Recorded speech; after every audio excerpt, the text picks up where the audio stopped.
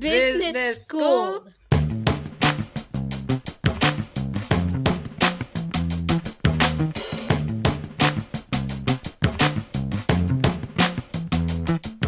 Hi there, folks. This is Daryl Pereira from IBM, and you're listening to the Business School podcast.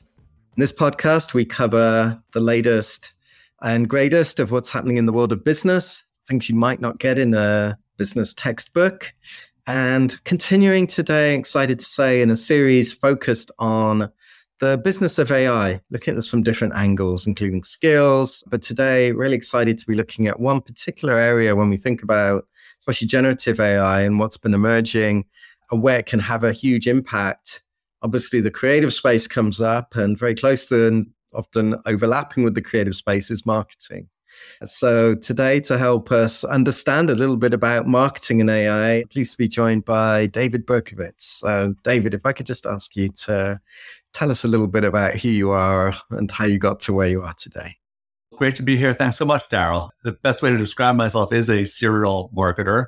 And that's both the name of the consultancy that I set up, but also I use that for the name of the marketing community I established 5 years ago, Serial Marketers. And so spent a lot of my career on the agency side, doing corporate marketing and strategy, and then went over to the tech side, working with a lot of marketing and ad tech companies, also in these strategy and marketing roles. Also a habitual community builder. And so along with Serial Marketers this year, pretty recently, I launched the AI Marketers Guild just to bring people together around this very timely topic. So in your mind, like a little bit maybe about marketing and what's the potential, maybe even if you want to share your own, journey into this realm and what got you into looking at AI for marketing. Some of it dates back to my work on the agency side, where I fell into this role as the what's next person and someone whose job it was to look at what's coming.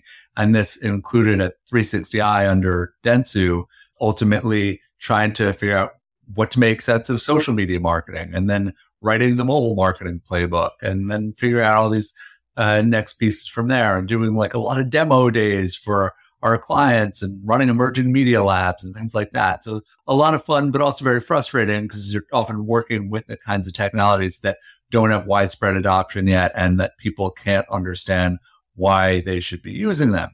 And a lot of what I've done and had the opportunity to do is have a lot of hands-on experience and getting to experiment with things, right? Like, so during the height of the Web3 craze, I had the CMO coin on a creator coin platform. As you might suspect, that platform didn't really go anywhere.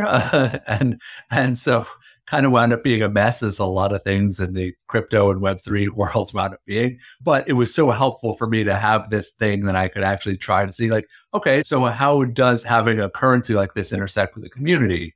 And as I was trying to figure out some things of what do I do next with the community, I ultimately made what was a tough, but in hindsight, easier than it seemed decision to spin off the AI Marketers Guild as something separate, because there's just too much going on that is so heavily focused on what is that intersection, like how do we apply AI specifically, as far as I'm concerned, to these marketing use cases, and can we bring the right people together around that? And ultimately, it was like, managing one community is hard enough, managing two or more is almost insanity.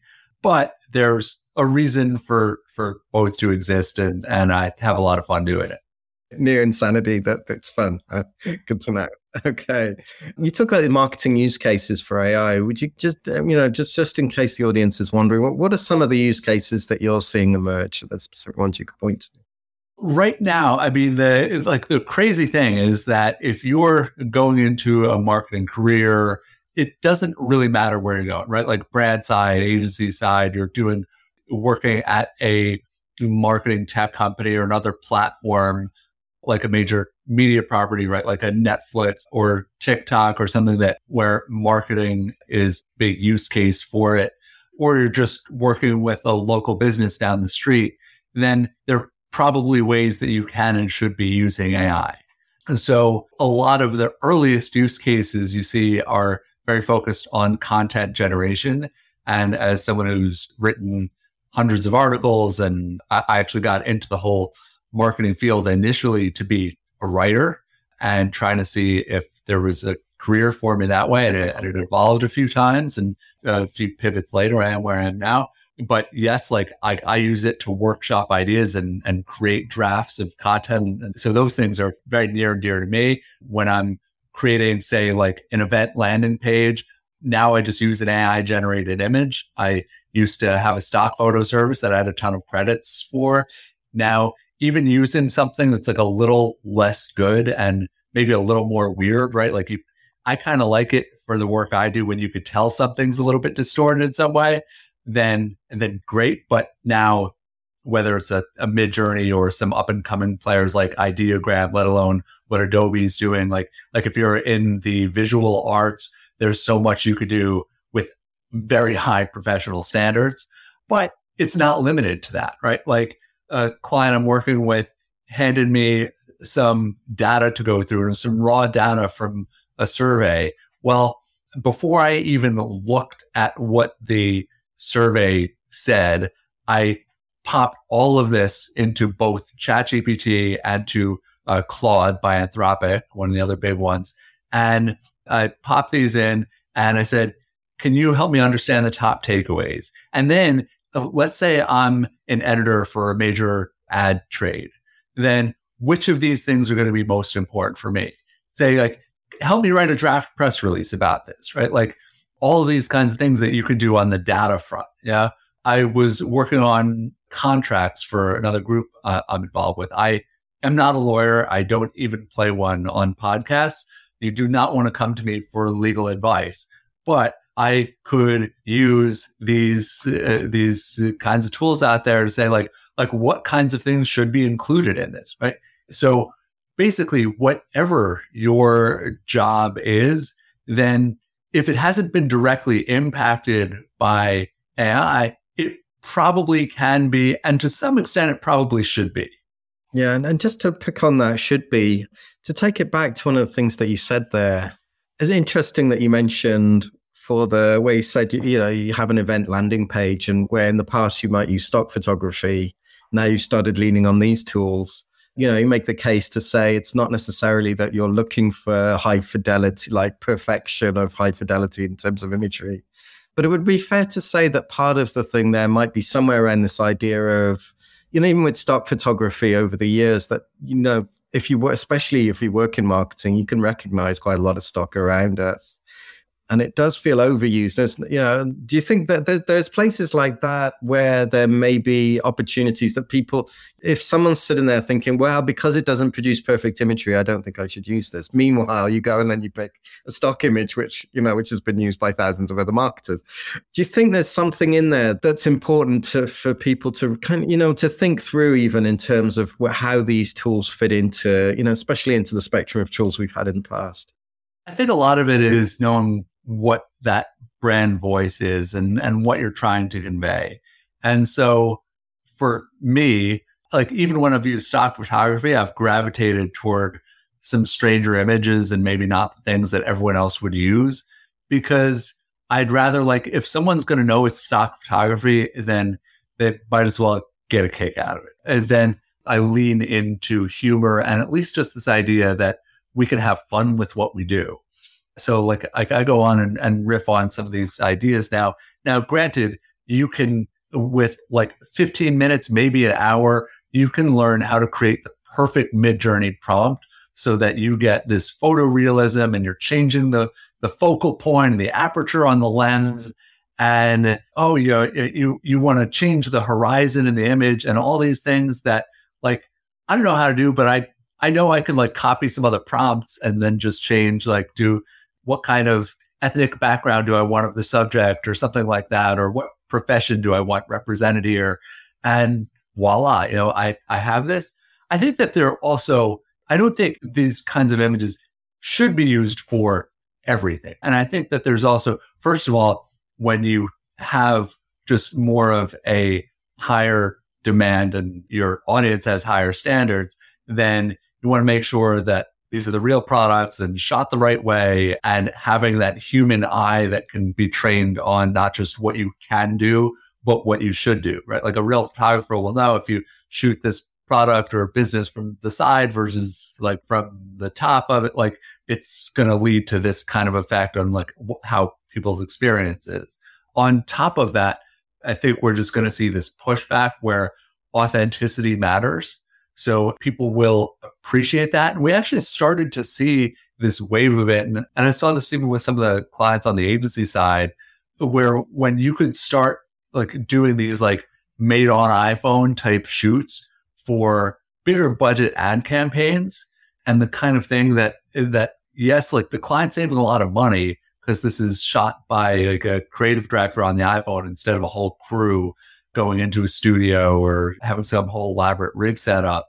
But there's also this like, let's make it feel like the kind of thing that would be created by a friend of yours at their backyard barbecue, and that barbecue sauce or those, or that kind of cheese is used on the cheeseburger, and you kind of feel like you're there. So that is something that, yes, like AI keeps getting better at, but authenticity is appreciated. And I like to think as a human and a creator that authenticity is hard to fake. And in terms of also, you talked about also things like the legal documentation where it can help you in certain areas. As you said, you've spent a lot of time around writing and that side of marketing. Do you think that can it help us get to a better place? Does it take away some of the, I know somebody recently had stated on a webinar that, if you, for instance, if you look at some like financial industry and you took pages from, 6 or 7 different players in that space, it's kind of, if you put all those website pages next to each other, you probably wouldn't be able to tell who's who. There's this level that sometimes we think of ourselves as storytellers or creatives and this side of it, but there may be areas in which what we're producing tends to have more of a kind of inherent patterns and formulas to it that potentially this work could take away, so we could spend more time on trying to get to points of personality and differentiation. Yeah. And there's a lot of work that we have to do that is essentially a version of busy work, right? There's a lot of things that are like those, like keep the lights on kind of content, and also a lot of stuff that you can learn from someone else. And so if you have like a large language model, an LLM, like the fact that it's seeing some of everything, there are some benefits of that scale, because then it's not just that they've seen this kind of contract, like that they've seen a referral agreement being used by a marketing tech company that has this kind of price point product and this kind of system. Well, like, okay, what should be in that? And then you can start determining, do you want to have non-disclosure as part of that or not? Like, right. But like, you can get a sense of that whole universe of possibilities, and you can keep asking it. Okay, well, what else should be in there? It's kind of funny saying to an engine like ChatGPT, well, what would you include in this? But it will give you input, and then you have your judgment to consider there. I was working on something like this with someone where they were giving me all this feedback, and I was using ChatGPT to incorporate it so quickly that I didn't want to send it to them right away, because I'm like, I'm going to be busted. That's funny. In terms of how we work with these systems and work with it, it sounds like the way that you've been using these has been largely as a kind of guide or an aid. Like you say, in that case, you'll almost like to bounce ideas off, as you might do, with a partner in business or something like that. If we had somebody that could glue themselves to us every second of the day. Is that how you see the biggest value for this? Like, a little bit about in terms of, like to have this discussion around skills and what this means in terms of the work that we actually do, and can it be fully automated, or should we, think about this as in unison with us? I think that there are so many ways where it can give you these superpowers and scale what people do, right? Like, so getting to a mission statement for a brand, like that's really tough, and probably requires a lot of human interaction and thought process to get there. But once you have something like that, then if you say, well, Now give me some of the text for a 1-page piece of sales collateral. Now give me, based on this, give me a press release based on it. Give me the outline for a sales deck.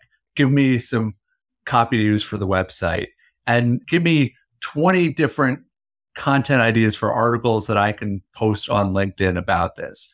Now you pick the top 3. Okay, now write those out for these 500 to 800 word pieces.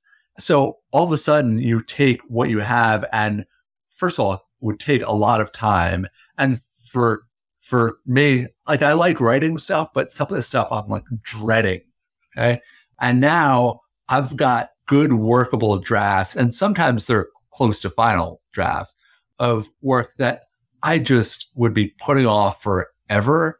And so I think, like, when you know what you want to get out of it and you have some really good inputs, then it really does get into that 10x territory, right? Like, it can make you 10 times more productive. It could save you 90% of the time on it. You can deliver way more to clients. You can deliver more and say, you know what, instead of this one version with you, like, ideally you want to be transparent. Like, thanks to working with some of these AI tools, I've got 5 versions, right? Like which angle do you want? I'm like, you know what, like, I really like this first version, but then I decided to see what would be like if we had like a much more like casual layperson language in it.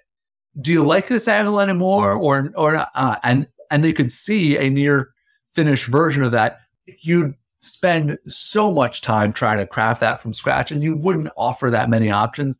Now you can. That idea as well, like you say, the options, especially around certain things like tone, personality. In some ways, it's surprising how good some of the large language models have got in terms of being able to, like you say, like, you could give it the bulk of something, which quite often might be the thing that we stop at, and we would say, let's go ahead and take that to market. Meanwhile, you can say, what would that be like if this was more uplifting? Yeah, that piece of it where these tools can be almost foster us to think more in some respects about, you know, things like personality and tone, which, you know, we use in everyday conversation, but sometimes we might somewhat overlook when it comes to marketing. It feels like it brings back some of these, or gets us thinking, like you say, you know, you can have 4 different versions of this now and get somebody to respond to that. Sometimes you can actually have fun with it. These models are a little bit tougher now because they keep kind of upping their standards a little bit. But for instance, when I was going through a job transition, I had to share some language of like, what's a good way for me to announce that I'm no longer working with this company? It gave me some ideas. I'm like, now give me some versions of it that would that just like sound really nasty, right? I could make me sound bitter. I'm like, now write a version that would make sure it's just so bad it would make sure I would never get hired anywhere ever again. And ChatGPT would initially do that for you.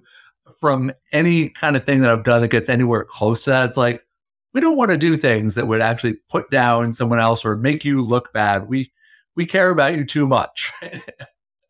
But sometimes it can actually be really cathartic, right? Like write me like just a really bad breakup letter, right? Yeah.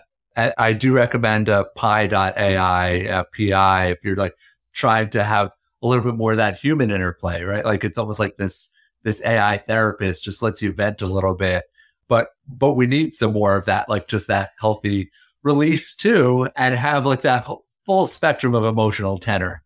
What advice would you have, say, especially for young professionals, those that might be entering the marketplace now, in terms of, you know, you talk a lot about how you interact with these tools, and, you know, even just hearing you speak, I'm sure that the audience can get an idea for how you might use these systems in ways that they may not have thought of. But in terms of advice that you would have if you were speaking to your former self, what would you say? Something, you know, the opportunities, maybe there could even be gotchas you have to watch out for, but what would you say to young professionals coming into the space and having to make sense of this, as well as, you know, the AI, as well as the marketing world? Well, the best advice I can give is that we've never had technology revolution, nothing that I can think of, that is this accessible and this interactive and this much you can just do on your own time, right? Like, even if, like, say, like the social media era that Facebook helped kick off in a big way was a big deal. Like, you needed to have friends on there. You needed to post things that other people would see to really get some use out of it. This stuff is like all stuff you could do from the privacy of your own home. You can kick the tires on things. Most of them have free versions.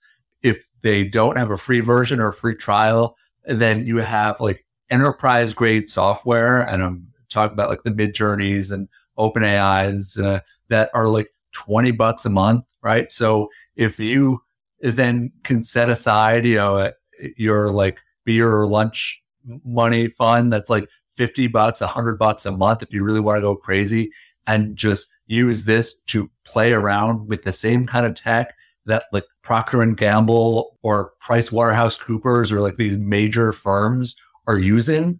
They're basically using the same stuff that you and I can from home, like test everything, just play around with stuff, find things that maybe you have a family member's business or like just a passion project you're working on that you actually use this stuff for in some way, or maybe it's just pure personal and professional curiosity. Whatever areas you're excited about, understanding data, creating verbal, audio, video, visual content, it's kind of limitless what you do with it, right? Like you have a favorite platform you want to create something for, you have a certain genre that you're trying out there for, just like use these things, find some newsletters, listen to more stuff like this.